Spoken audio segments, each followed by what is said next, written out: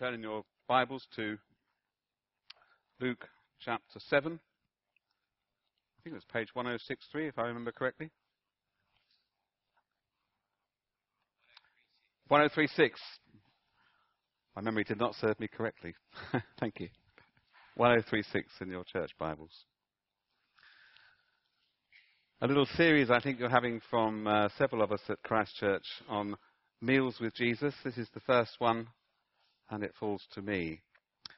I think about 40 years ago I used to work in the health service, and there was a lady there, a Nordic lady, who used to work in one of the departments. I think she was in histopathology.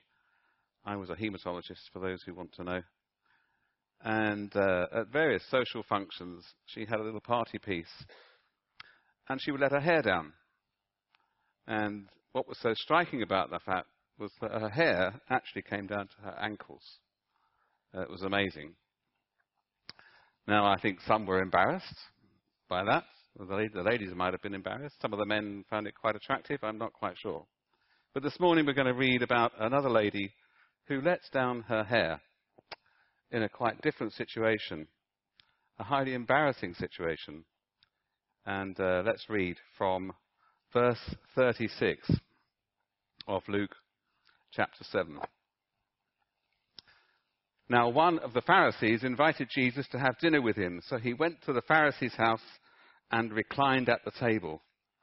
When a woman who had lived a sinful life in that town learned that Jesus was eating at the Pharisee's house, she brought an alabaster jar of perfume, and as she stood behind him at his feet weeping, she began to wet his feet with her tears. Then she wiped them with her hair, kissed them, and poured perfume on them. When the Pharisee who had invited him saw this, he said to himself, "If this man were a prophet, he would know who is touching him and what kind of woman she is, that she is a sinner." Jesus answered him, "Simon, I have something to tell you." "Tell me, teacher," he said. 2 men owed money to a certain moneylender. One owed him 500 denarii, the other 50. Neither of them had the money to pay him back, so he cancelled the debts of both. Now, which of them will love him more? Simon replied, "I suppose the one who had the bigger debt cancelled." "You have judged correctly," Jesus said. Then he turned towards the woman and said to Simon, "Do you see this woman? I came into your house. You did not give me any water for my feet, but she wet my feet with her tears and wiped them with her hair. You did not give me a kiss, but this woman, from the time I entered, has not stopped kissing my feet. You didn't put oil on my head, but she has poured perfume on my feet. Therefore I tell you, her many sins have been forgiven, for she loved much. But he who has been forgiven little loves little." Then Jesus said to her, "Your sins are forgiven." The other guests began to say among themselves, "Who is this who even forgives sins?" Jesus said to the woman, "Your faith has saved you. Go in peace." Well, I wonder why the Pharisee invited Jesus to his house. We would appear to be still in the region of Nain, where earlier Jesus has just raised the son of a poor widow back to life. You can read that back in verse 11. And what do we read after that event? There's Jesus raised this man from his coffin back to life. And we read these words in chapter 7, verse 16. They were all filled with awe and praised God. They said, "A great prophet has appeared among us. God has come to help his people."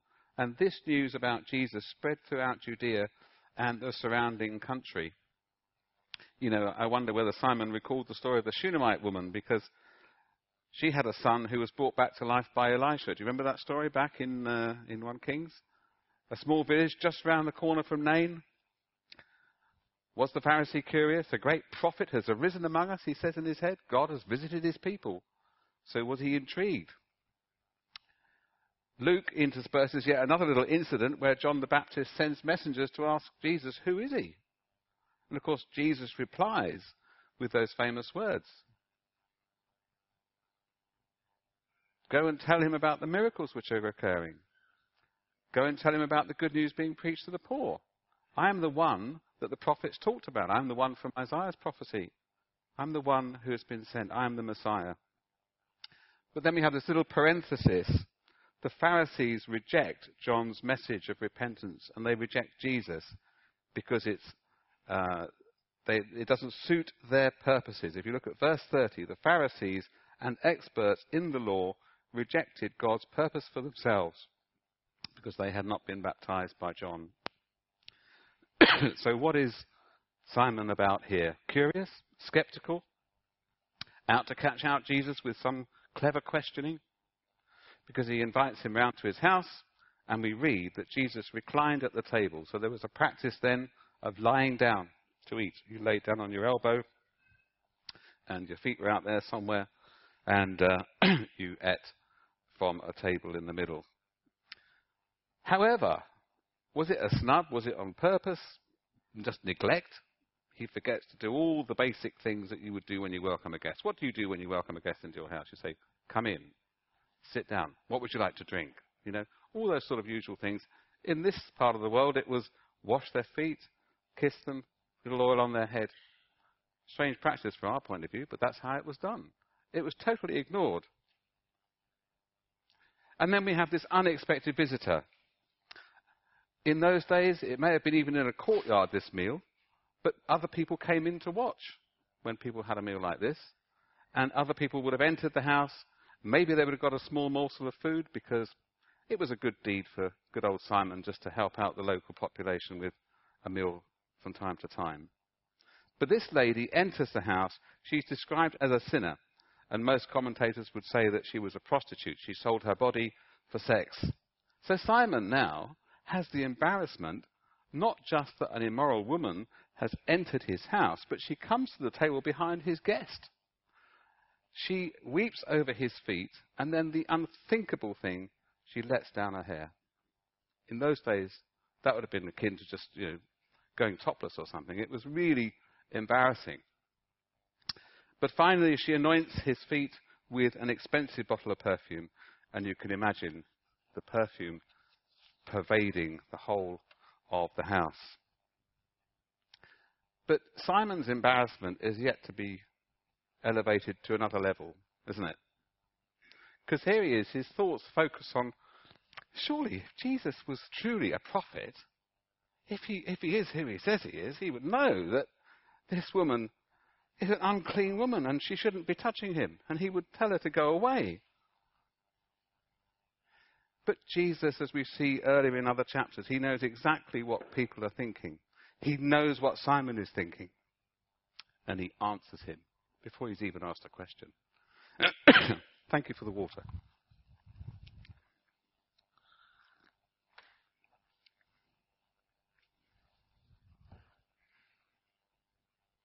So we have that little story of the two debtors, don't we? Simon, I've got something to tell you. Here are two debtors, one owing 500 denarii. That would be about £40,000 in today's money. And one owing 50 denarii, that's about £4,000. Still pretty considerable sums of money. But neither could pay. Both were forgiven. Who says Jesus will love the creditor more? And Simon begrudgingly admits the obvious answer. So now Jesus turns up the heat, doesn't he?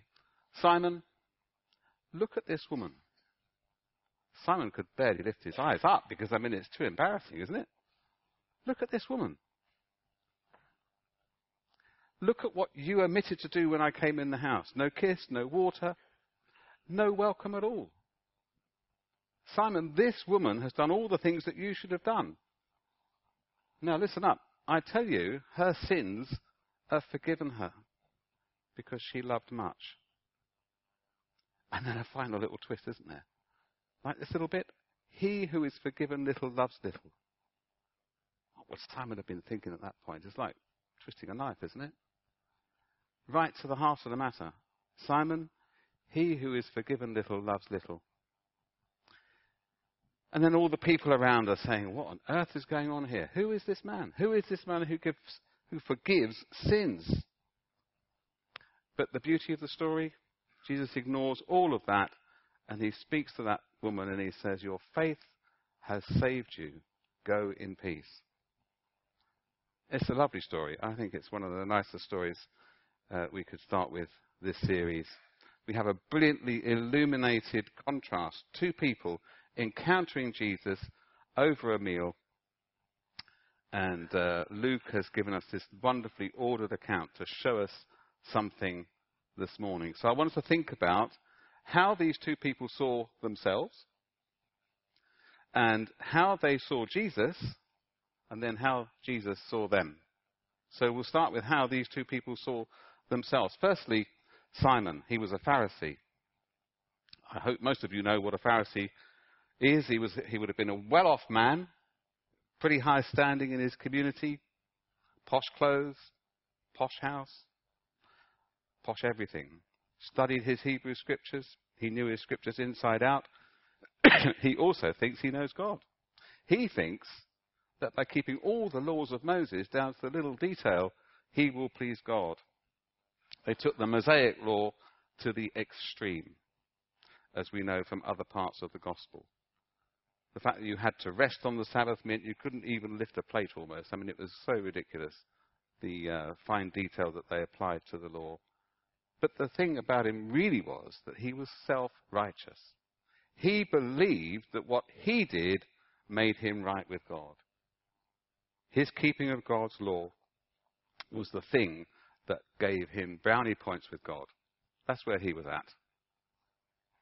But we have this contrast because we have this woman who has lived a sinful life.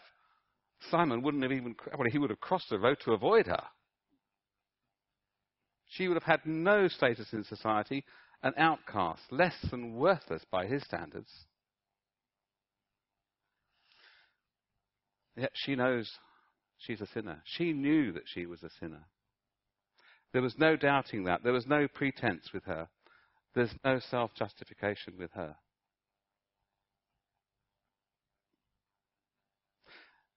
Now, how about their views of Jesus?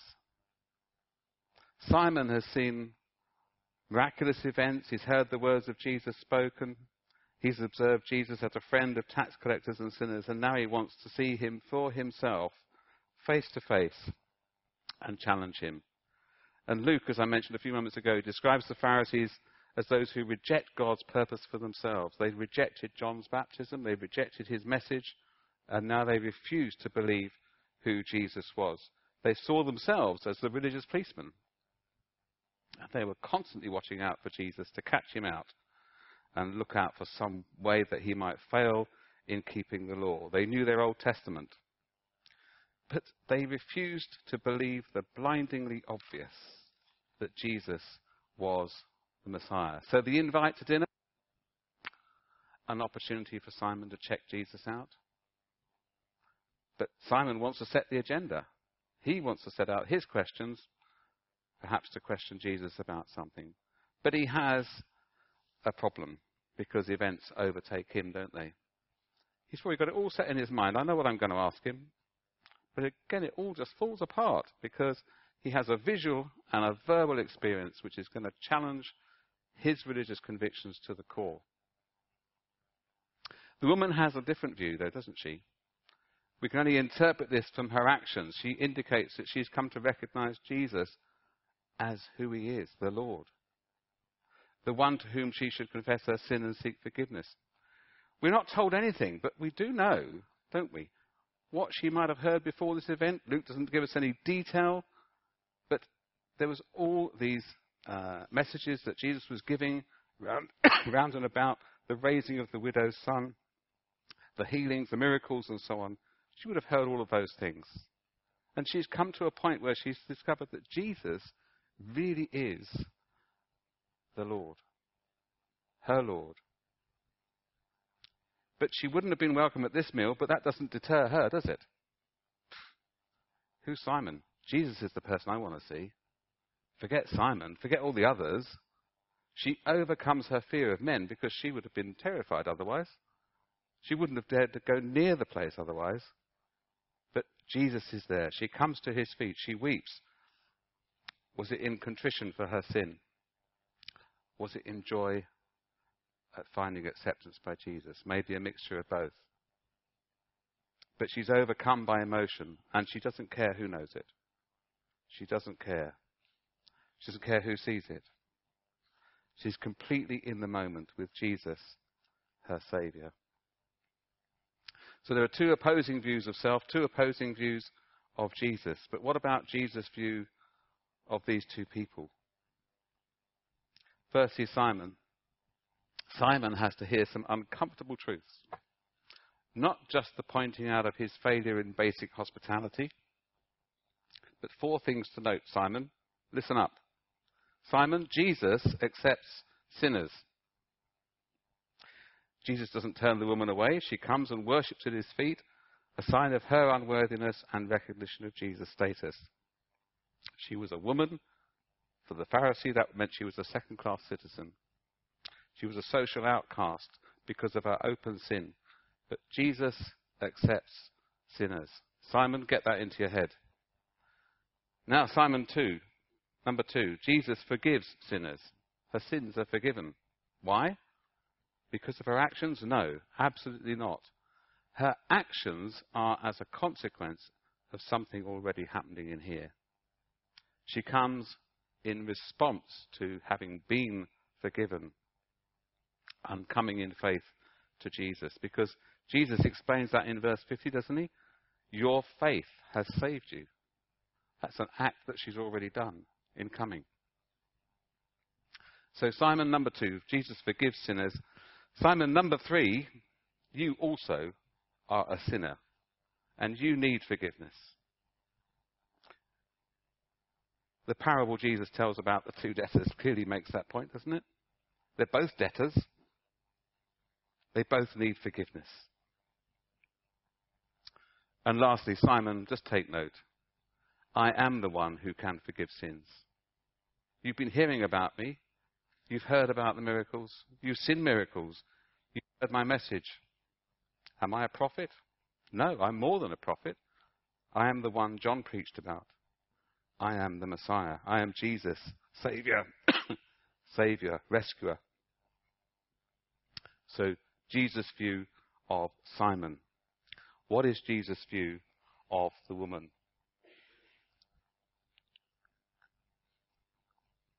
She's a sinner.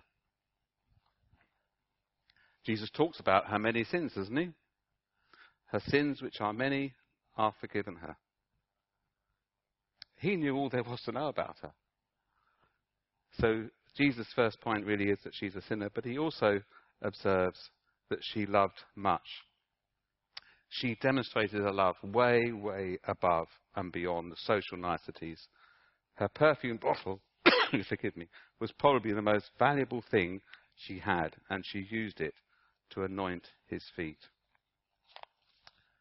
He has compassion on her as he brings her to the two comforting truths. Her many sins are forgiven, and secondly, her faith has saved her. Where once, he says, you were an enemy of God, you are now forgiven by trusting in me. Go in peace. So what joy that must have been for her to know that she was forgiven and saved, a saved sinner. Well, what would Luke want us to take away from this story this morning? First of all, I think the message to Simon is to all of us, isn't it? Many people today believe that their own righteousness is the key to the afterlife, the key to heaven. They have an idea that there will be a judgment day, yeah? Many people believe that. There's going to be a day when we will have to give an account. But they're going to say, well, I can argue the case before the judge on the final day. I've not lived a bad life. A few mistakes here and there, but so does everybody, don't they? I mean, that's part of the course. Some say they can't wait to have it out with God about some terrible event which has blighted their life. How utterly foolish are such thoughts. We need to be clear on this one thing first and foremost. There's no one who's ever lived up to God's standard except Jesus. Paul reminds us in Romans 3, all have sinned and fallen short of God's glory. That includes Simon the Pharisee. It includes the prostitute. It includes kings, presidents, Yanukovych in Ukraine, emperors, servants, the lowest of all people. Everyone stands before God condemned. and worthy only of everlasting punishment. How on earth can anybody be saved? But Jesus tells this woman, firstly, that her sins are forgiven, and secondly, her faith has saved her. Trusting in Jesus Christ for forgiveness is the only way to escape judgment on that day. Recognizing that we are helped to do anything about our own sin and our own shortcomings is the only way of salvation. Because forgiveness, if you notice that, it's a gift, isn't it? It's a free gift that he gives to this woman. She doesn't work for it, she doesn't have to earn it in any way at all. She trusts Jesus and he's given her this gift. It is all of grace. We can contribute nothing to our salvation. You may have heard that many times before, but have you reached that point where you are going to believe it? You can see who Jesus is. You've heard about him so many times, the very Son of God who came to give his life for you. But have you got to that point where you are contrite? Maybe you have shed tears of contrition at the feet of Jesus. Are you going to confess faith in him alone to save you? What's stopping you? Is it pride? You're not prepared to confess you're a sinner in need of Jesus? This woman didn't have any fears at all, did she? She just said, I've got to see Jesus. And she went. She was totally careless of everyone else around her. She wanted to see Jesus. Do what she did. Follow her example. Go to the feet of Jesus. Don't worry about what anyone else says. She didn't care about Simon or what he thought. Neither should you. Are you worried about what other people are going to say? Oh, you become a Christian? Forget that. The most important thing is to get right with Jesus now. To those of us who believe, who are believers, who have trusted Jesus, there are a number of applications to think about briefly. First of all, it's a great story to share, isn't it? Share it with others. If you've been using the Uncover book at all, please go and make use of it. Make sure you understand the story and don't fall into the trap where people believe that it's actually a works story. The woman has paid with the perfume for her salvation. There's a sense of that in the Roman Catholic doctrines, which says, that this woman was actually contributing to her salvation. She did nothing for her salvation. Her faith was what saved her, complete trust in Jesus. But a little thought about devotion here. This woman gave so much at that point, didn't she? She was overcome with her love for Jesus. So how far does our devotion go? A little challenge for us this morning who are believers. Paul writes 11 chapters of Romans explaining the gospel of grace, doesn't he? The wonders of what was done at the cross. You see, at just the right time when we were still powerless, Christ died for the ungodly. Very rarely will anyone die for a righteous person, though for a good person someone might possibly dare to die, but God demonstrates his own love for us in this. While we were still sinners, Christ died for us. Then we get to chapter 12, don't we, verse 1. What does it say? Therefore, I urge you, brothers and sisters, in view of God's mercy, to offer your bodies as a living sacrifice, holy and pleasing to God. This is your true and proper worship. When you stop and think about God's grace in your life, in my life, how do you wake up in the morning? Is that praise my soul, the King of heaven, ringing in your ears when you wake up on a Monday morning? Maybe not. Does anybody wake up with a hymn in their head when they wake up? I do sometimes. It's wonderful, actually, when it happens. Do you ask that question when you wake up in the morning? What can I do for you, Lord, today? That's the question, isn't it? Thank you, Lord. You saved me. I'm a saved person. I'm a saved sinner. You go back to the cross every day and you remember what Jesus has done for you. Then you say, what can I do for you today, Lord? in view of your love for me, in view of the price you paid for me, what can I do for you?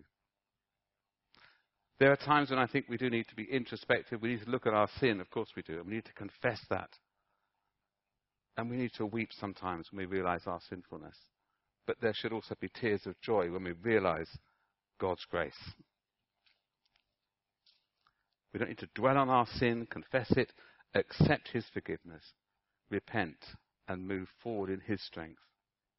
Remember with gratefulness those wonderful verses. I will be merciful toward their iniquities. I will remember their sins no more. As far as the east is from the west, he has removed our transgressions from us. Amen. Isn't that what it's about? What Jesus has done for you and me. The woman in our story could not have been more wholehearted in her devotion, could she? Tears of contrition, tears of joy, giving her most valuable possession in an act of worship. How does your devotion show itself? A couple more points. Pride. Paul also highlights something else in our story this morning. He reminds us to not think of ourselves more highly than we ought to. Remember that? Romans 12:3, for by the grace given me, I say to every one of you, do not think of yourself more highly than you ought, but rather think of yourself with sober judgment in accordance with the faith God has distributed to each of you. And Paul goes on to talk about service in the body of Christ. How Simon judged, didn't he? He thought in his heart, if only Jesus knew how wicked this woman was. Boy, did he have a plank in his eye? I think he did, you know. Go back to chapter 6, verse 41, you'll see Jesus talking about those very things. The speck of dust in your brother's eye and the plank in your own. Do you judge others? Do you judge others? Do you judge other brothers and sisters? We do, you know. We do. The default mode is, I'm better than them. Do you judge those who are not Christians? Jesus' love extends to the most blatant of sinners, doesn't it?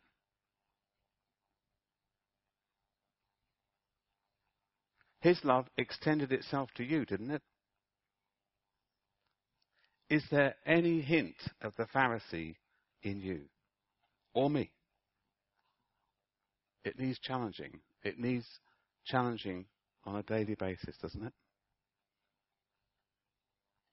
What do you really mean when you say, there but for the grace of God go I? We're almost sounding like the Pharisee, aren't we? I thank God that I'm not like other men. We've got to be really, really careful.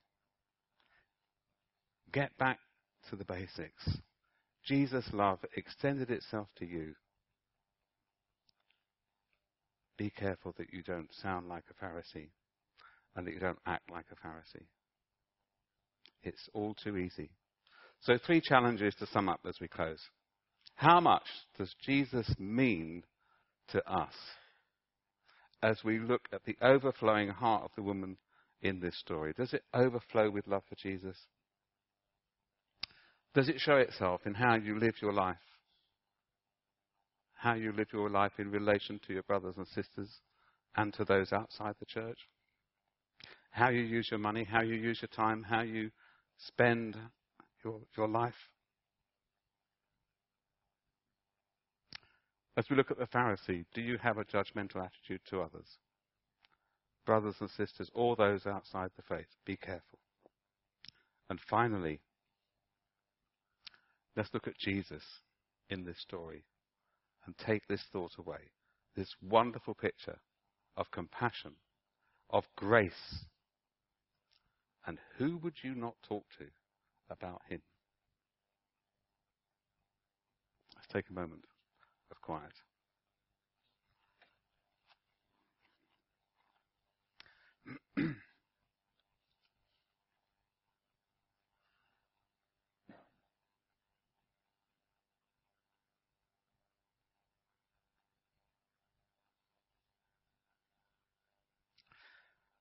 Father, if there's anyone here this morning who hasn't yet acknowledged you as Lord and Saviour, we pray that you would be at work in their hearts until they cry out for mercy and for grace.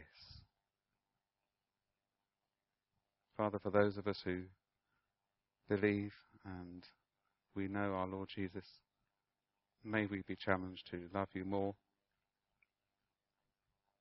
to serve you more. And Father, we just pray that you would help us by your Holy Spirit to take away something from this message this morning. We thank you for our Lord Jesus Christ, the one who loved us, gave himself for us, and is so compassionate and so full of grace. And we thank you in his name. Amen.